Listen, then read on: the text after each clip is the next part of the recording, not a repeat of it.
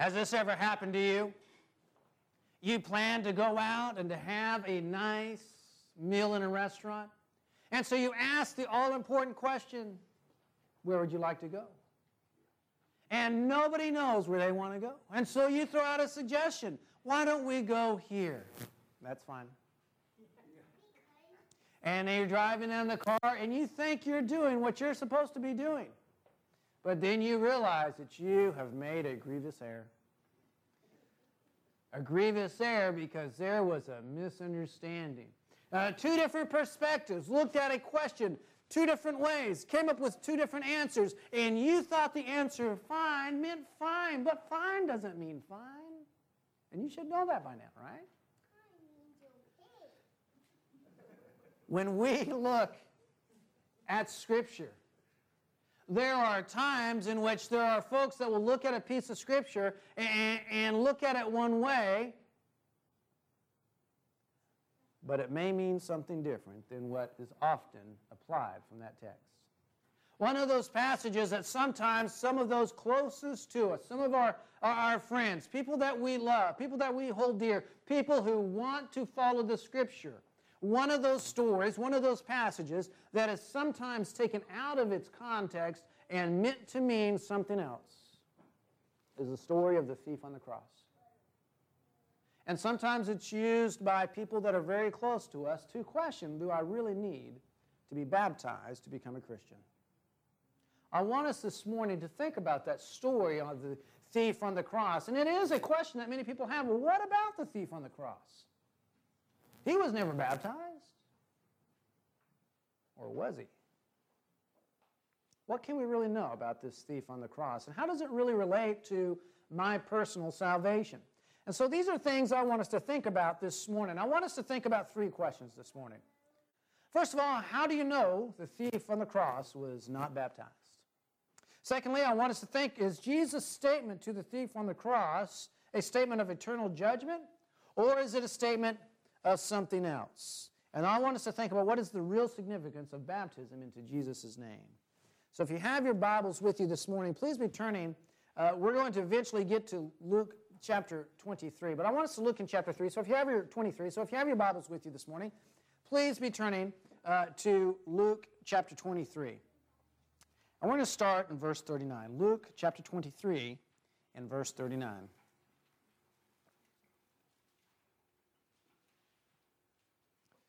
Let's read the text.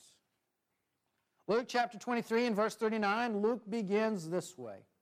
It says, one of the criminals who were hanged there was hurling abuse at him, saying, are you not the Christ? Save yourself and us. But the other answered and rebuking him said, do you not even fear God, since you are under the same sentence of condemnation?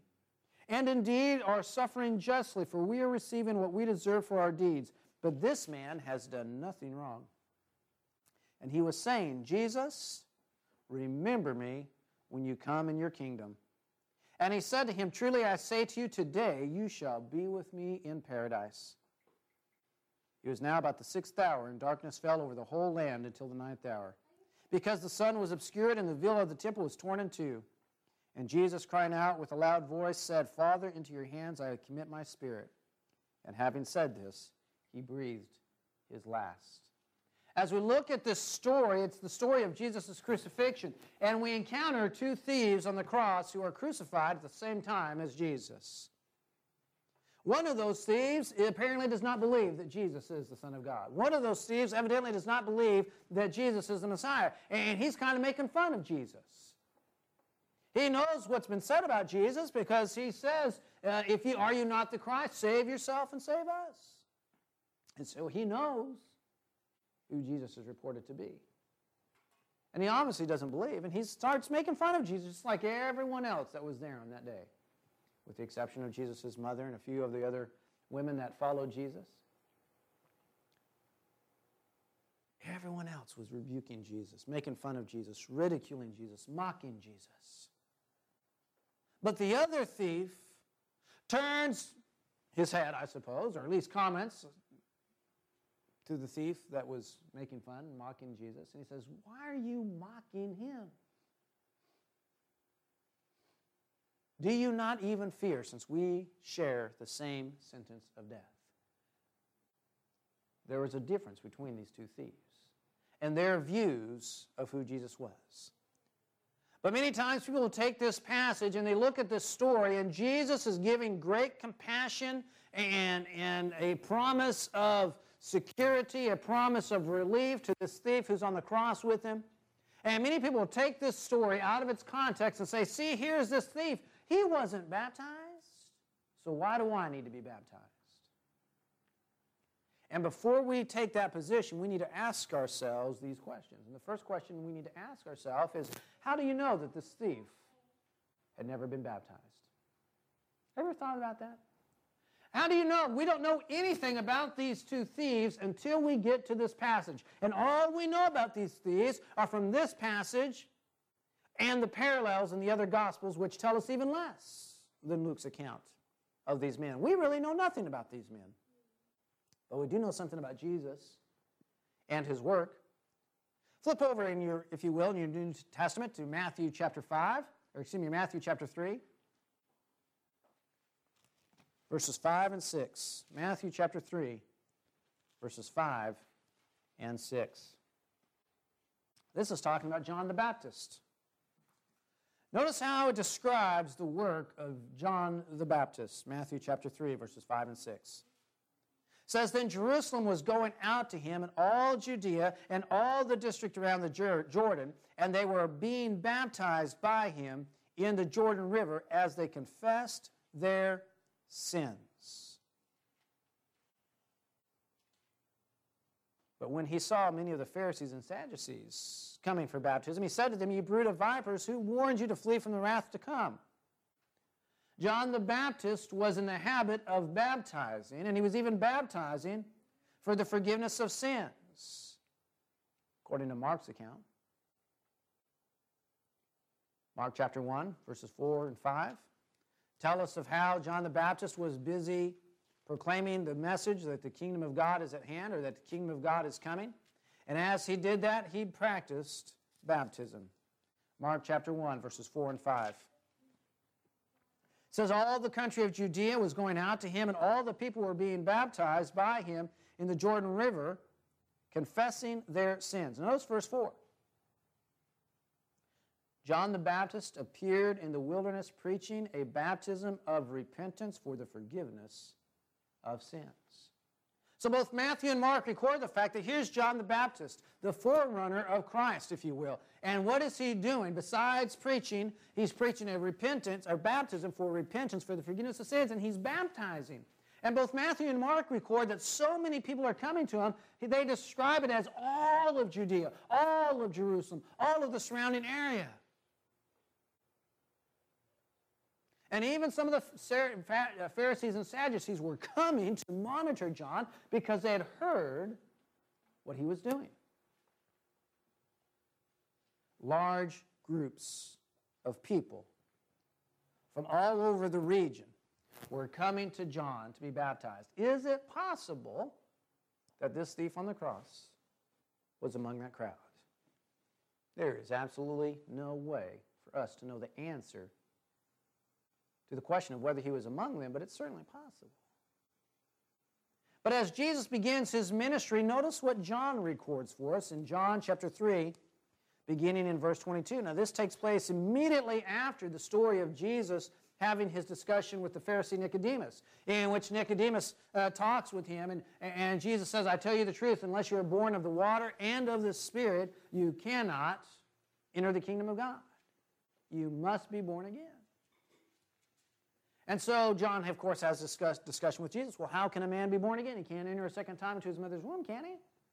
And so we have that discussion recorded for us in John chapter 3, but then notice what it says in verse 22 of that very same chapter, John chapter 3, verse 22. After these things, Jesus and his disciples came into the land of Judea, and there he was spending time with them and baptizing. John was also baptizing in Aenon near Salim because there was much water there, and people were coming and were being baptized.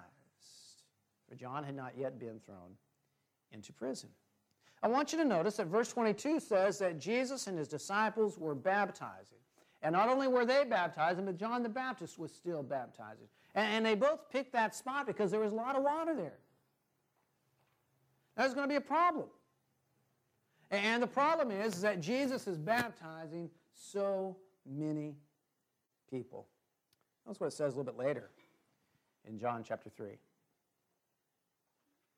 Verse 25, there arose a discussion on the part of John's disciples with a Jew about purification. And they came to John and said to him, Rabbi, he who was with you beyond the Jordan, to whom you have testified, behold, he is baptizing, and all are coming to him. John answered and said, a man can receive nothing unless it is given to him from heaven. You yourselves are my witnesses that I said, I am not the Christ, but I have been sent ahead of him. He who is a bridegroom, or he who is the bride, is the bridegroom, but the friend of the bridegroom who stands and hears him rejoices greatly because of the bridegroom's voice. So this joy of mine has been made fulfilled. He must increase, and I must decrease. Jesus is being so effective in his preaching and teaching, and people are coming from all around to be baptized by Jesus, that John the Baptist's disciples, his followers, are starting to get jealous, and they're looking at all the people that are being baptized by Jesus, and they go to John and they say, John, this Jesus guy, he's baptizing more folks than you are. Should we be concerned about that? And John the Baptist has to remind his disciples, look, I told you this was going to happen. I was not the Christ, but the Christ was coming. This is the Christ. He must increase, but I must decrease. What the Gospels record is that a plethora, a large number of the Jews living in Judea and Jerusalem and the surrounding areas were coming to be baptized either by Jesus or by John. Now in John chapter 4, verse 1, the idea continues. It says, therefore, when the Lord knew that the Pharisees had heard that Jesus was making and baptizing more disciples than John. And then there's the parenthetical statement. Although Jesus himself was not baptizing, but his disciples were, he left Judea and went away into Galilee. It's apparent as we look at these passages in John 3 and John 4 that Jesus was preaching and teaching, and as people were coming, he was directing his disciples to baptize those who were responding to that message, and he was being so successful in that preaching and teaching, and the number of people that were being baptized as disciples, that the Pharisees and those in charge in Jerusalem send spies to find out what's going on, just like they had done with John the Baptist. The point in all of this, as we talk about the thief on the cross, is there are some folks that they look at that story of the thief on the cross and say, well, here's a man who was never baptized, and Jesus told him he was going to heaven. Therefore, why should I be baptized? And when we visit with our friends and when we visit with our neighbors who have that question, we don't need to be mean. We don't need to be rude. But we kindly need to point out, well, we don't know if this man had ever been baptized or not, do we? And it's certainly possible, based on the fact that so many people were being baptized, that maybe this man had been baptized before, but the reality is we don't know one way or the other. But it's certainly possible. And that possibility ought to give me pause before I jeopardize my eternal salvation and say, I don't need to be baptized. But here's this man on the cross. So we need to ask ourselves, well, what do we know about this man on the cross based on his comments? One thief is hurling abuse at Jesus, but this thief displays specific faith in Christ. Notice again his comments as we come back to Luke chapter 23. He says in verse 40, do you not even fear God, since you are under the same condemnation? So this man, even though he has been condemned as a thief and is suffering the penalty of a thief by the Romans, notice this isn't the Jewish authorities that are killing him, but the Roman authorities.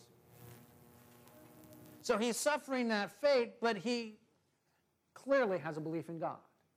Because the statement to the other thief is, do you not fear God? If he was not a God-fearing person, he would not have made that comment. If he was not someone who believed in God, he would not have made that comment. Now remember, the Romans had a practice of not crucifying Romans. The only ones that were subject to crucifixion by the Romans were non-Romans in areas that were under occupation, as a way of sending a message to everyone else in the area. You better not mess with us, we're the Romans. So more than likely, this man is also a Jew, because we're in Judea, in Jerusalem. And he says, do you not fear God? He has a faith in God. But then notice what he says. He says to Jesus, verse 42, Jesus, remember me when you come in your kingdom. Remember me when you come in your kingdom. This thief recognizes Jesus as being the Messiah. And even though they're all three hanging up on the cross, even though it's very likely that they'll all be dead in a few hours, his statement to Jesus is, remember me when you come in your kingdom. This man doesn't know how or when that kingdom's going to come, but as they're hanging on the cross facing death, he is absolutely certain that Jesus is coming in his kingdom. This is a man of great faith. This has greater understanding of the kingdom than many of Jesus' disciples who keep asking Jesus, is it now you're restoring the kingdom to God? Is it now that you're restoring the kingdom of Israel? As you look through Acts chapter 1. This man's dying on the cross right next to Jesus, and he asks the question, remember me when you come in your kingdom. This is probably not someone who is brand new to meeting Jesus. This is probably not someone who has never heard of Jesus before.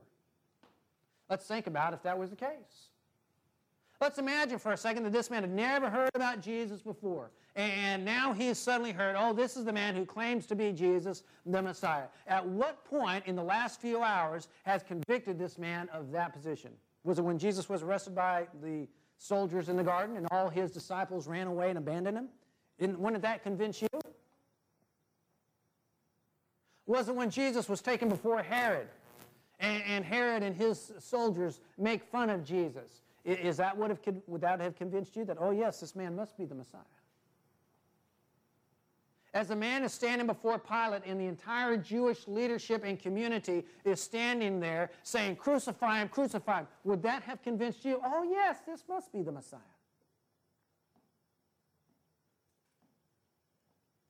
As Jesus is stretched across the stone used for scourging, and the scourges are ripping his back apart,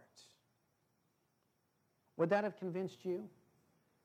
Oh yes, this must be the Messiah who's going to restore the kingdom of Israel. If this thief had just met Jesus for the first time, that's what he has seen from Jesus. When this man makes the statement, remember me when you come in your kingdom, he is making a statement that tells us this is a man who knows and believes who Jesus is. At what point did he come to that realization? What was it about Jesus being on the cross just as he is that would have convinced him that he was the Messiah? What was it about Jesus being on that cross that would have convinced him that this is the Messiah?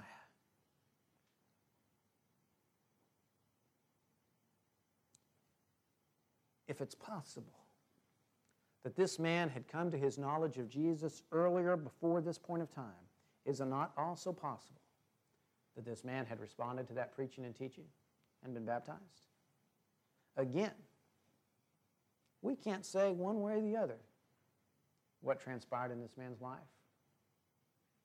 But before you stake your eternal salvation on assuming that he had never heard of Jesus before, is it certainly possible, or at least possible, that he had heard Jesus in the past, been baptized in the past, and recognized Jesus as the one in whom and by whom he had heard the gospel message? The first question we need to ask is, how do you know the thief was not baptized? And at the very least, we need to admit, I can't know that this man had never been baptized before. And it's certainly possible that he had been. The second question I need to ask myself before I base my eternal salvation on this one incident is, what is the statement that Jesus really makes here about? Is it about his man's eternal salvation? Notice again this idea that what Jesus says to him, today you'll be with me in paradise. And compare that to some other passages that Jesus had made some statements with regard to sin about. For instance, in Matthew chapter 9, verses 1 through 8, Jesus says that he has authority on earth to forgive sins in the story of healing the lame man. And PJ is right. Jesus is God on earth. And so Jesus in that story of Matthew chapter 9, verses 1 through 8 of healing the lame man says to the Pharisees who are ridiculing him, so that you know that the Son of Man has authority on earth to forgive sins, pick up your mat and walk. And the man picked up his mat and he walked. So yes, Jesus had authority on earth to forgive sins. If all Jesus was doing here was forgiving this man of his sins, why did he not say, your sins are forgiven? But I suggest to you that there's something else going on here.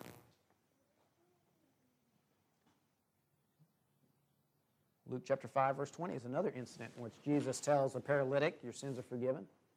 It was common for Jesus to say that. But what is it that Jesus says to this man? Jesus says, truly I say to you, verse 42, or verse 43 rather, today you will be with me in paradise. What's paradise? It comes from the Persian word paradisio, which means garden. It's the word that's used in the Septuagint, the Greek translation of the Old Testament, for the Garden of Eden. We see it again in the book of Revelation, the paradise of God, or the garden of God. Jesus says, today you will be with me in paradise, a garden. Did Jesus, when he died on the cross, go to heaven? Text tells us that when Jesus died on the cross, he went to Hades, the place of waiting for where you go when your soul dies. And we see this throughout Scripture. Look in the book of Acts. Look, for instance, with me in the book of Acts. Acts chapter 1, verses 1 through 3, we're going to notice the progression of what Jesus does after his death, burial, and resurrection, or during his death, burial, and resurrection. Acts chapter 1, notice verses 1 and 3.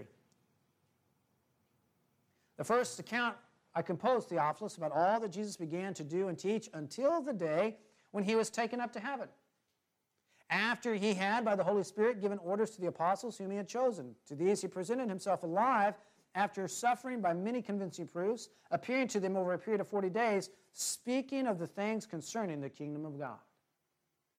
Luke tells us in Acts chapter 1, verses 1 through 3, that Jesus did not go to heaven immediately.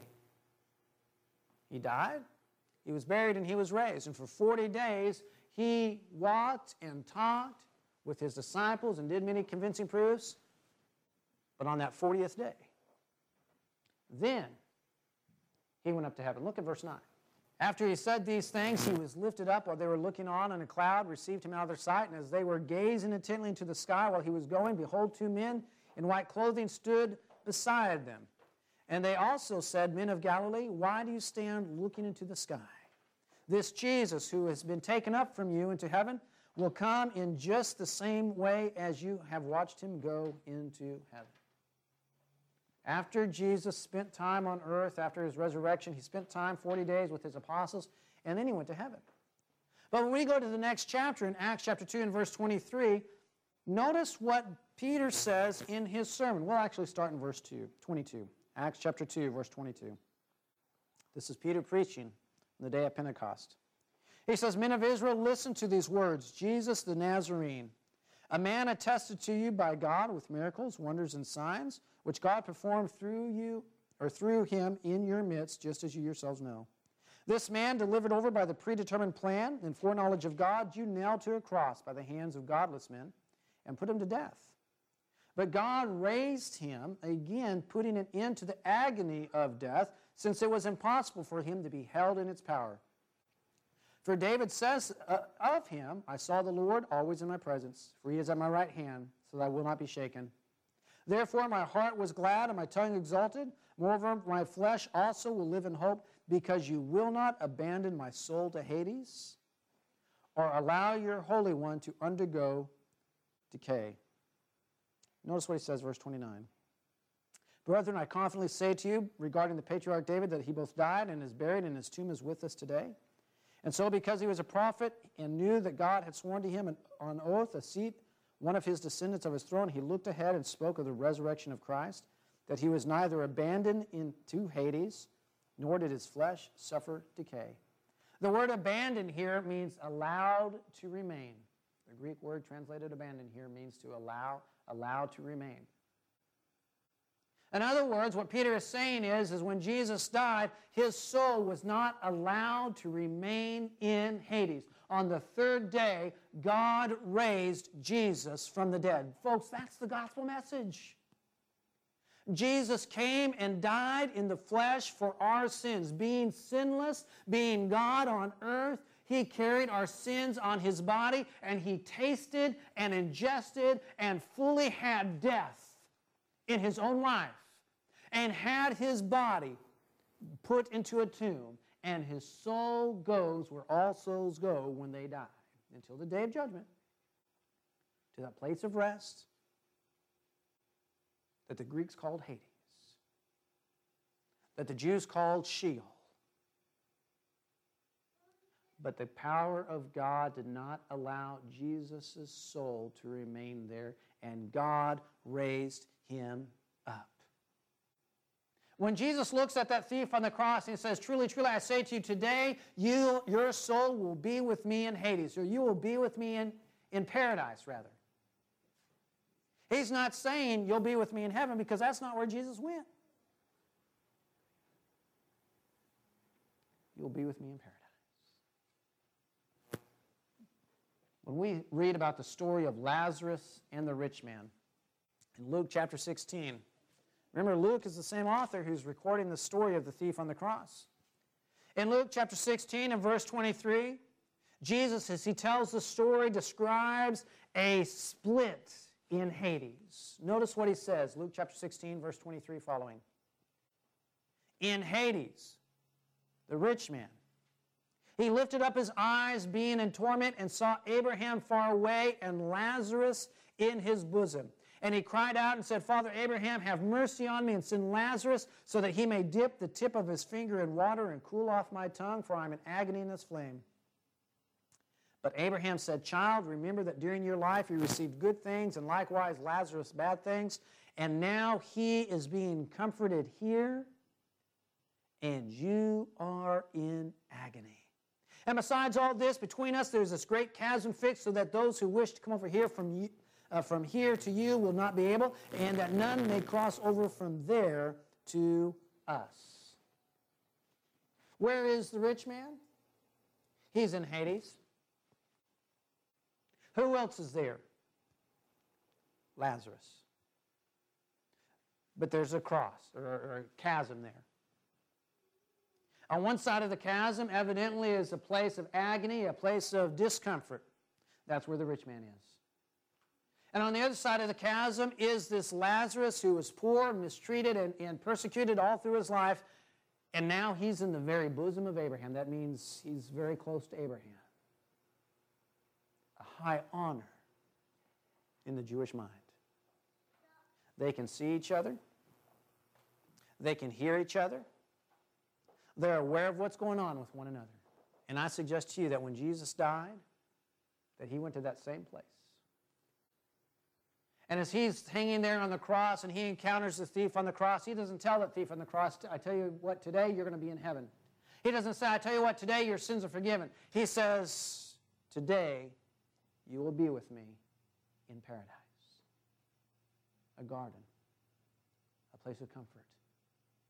Just like Lazarus was in a place of comfort, and the rich man could see him and could speak to him, but he was in a different part of that place where our souls go when we die. So what was Jesus really saying with this phrase? I suggest to you that he was really saying comfort is coming quickly. Now think about all that Jesus has endured, and think about all that this man had endured. He had been falsely accused before the Jewish leaders and beaten. He had been spat upon, the gospel story tells us. He had been tried in part by Pilate and in part by Herod. When he was before Herod, he was mistreated, and his soldiers put a robe on him, and they made fun of him.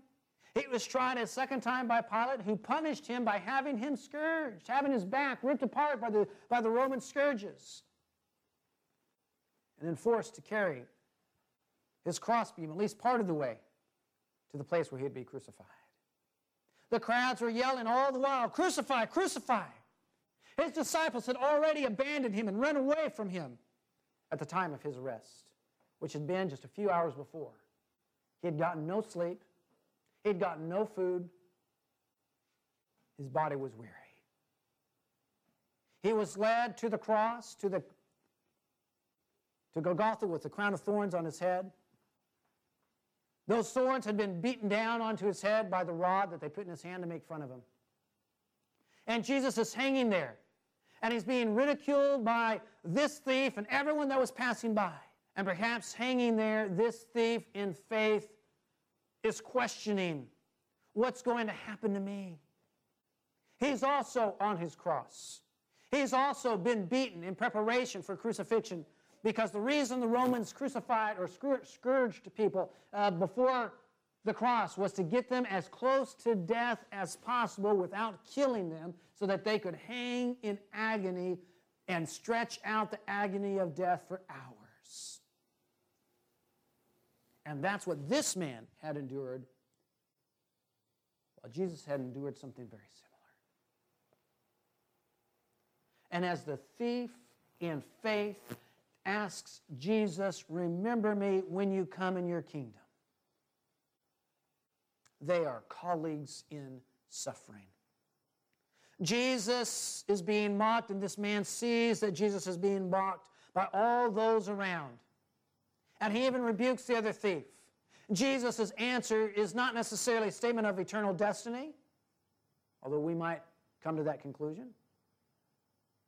Rather, it is a promise that it's going to be over soon. Everything that you suffer is going to be done soon. This agony that you're in is going to be done soon. And just like Lazarus was in comfort, you'll be in comfort with me in paradise in just a short time. The power of the story is that Jesus, in all his agony, everything that has occurred to him, the mistreatment, the beating, the rejection, the ridicule, the abandonment by his disciples, after all that has happened to him in the last 24 hours, Jesus still has compassion and mercy and concern for someone other than himself. In his darkest hour, when all the weight of the sin of the world is on his shoulders, his concern and compassion is still for the man hanging next to him. And he says, "Don't worry. In just a little while, you'll be with me in paradise." The third question we need to ask ourselves as we look at this story is, what is the significance of Jesus' death, burial, and resurrection as it relates to baptism? And the answer comes to us as we look in Romans chapter 6. I want us to look there briefly. Romans chapter 6. And notice what Paul says. He's writing to Christians who are perhaps abusing their freedom in Christ. And he says, "What shall we say? Shall we continue in sin so that grace may abound? May it never be." And then notice what he says in Romans chapter 6, beginning in verse 2, or verse 3 rather. He says, "Or do you not know that all of us who have been baptized into Christ Jesus have been baptized into his death? Therefore, we have been buried with him through baptism into death, so that as Christ was raised from the dead through the glory of the Father, so we too might walk in a newness of life. For if we've become united with him in the likeness of his death, certainly we shall also be in the likeness of his resurrection.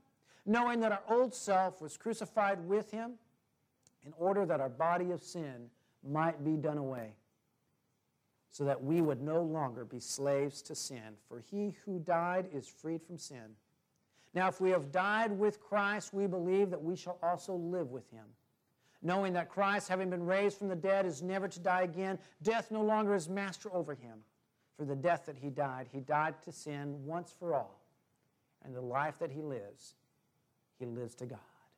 Even so, consider yourselves dead to sin, but alive to God in Christ Jesus.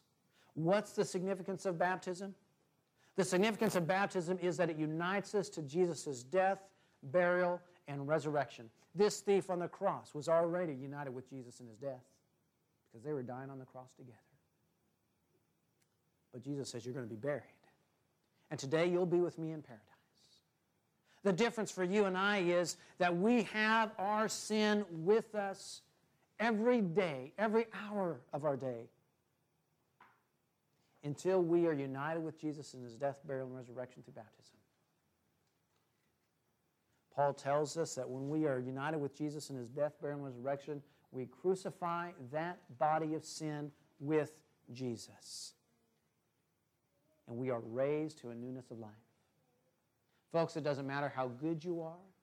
It doesn't matter how bad you are. Until you have crucified that body of sin with Christ, you still have that body of sin. And it's because of Jesus' death, burial, and resurrection that we're able to be united with him and live in eternity with him when we are raised with him in baptism to live a new life. Maybe you're here this morning and you're asking yourself, should I be baptized or should I not? The thief on the cross was never baptized. Let me ask you to ask yourself a couple questions before you risk your eternal fate on what the thief may have done. Can you say for certainty that that thief had never been baptized? I think we've seen today that you can't know that. There's an extreme likelihood that this man had been baptized before. Second question you need to ask yourself is, was Jesus' statement to this man a statement of his eternal fate? Or was it a statement of Jesus in a moment of compassion and grace for someone else, promising this man, soon this torture you're under will be done, and you'll be with me in comfort and in paradise. And then let me ask you to think about Romans chapter 6. Have you crucified that body of sin with Jesus in his death, burial, and resurrection through baptism? Those are the words of Scripture, not my words, not the words of any other man, but the words of Scripture. Are you going to rest your eternal fate on a story from Scripture where all the details aren't given for us, and you don't know if a man was baptized or not? Or are you going to follow what Scripture says and crucify that body of sin and be united with Christ? If that's what you need to do this morning, don't put it off. Do it today. Do it now. As together we stand and sing.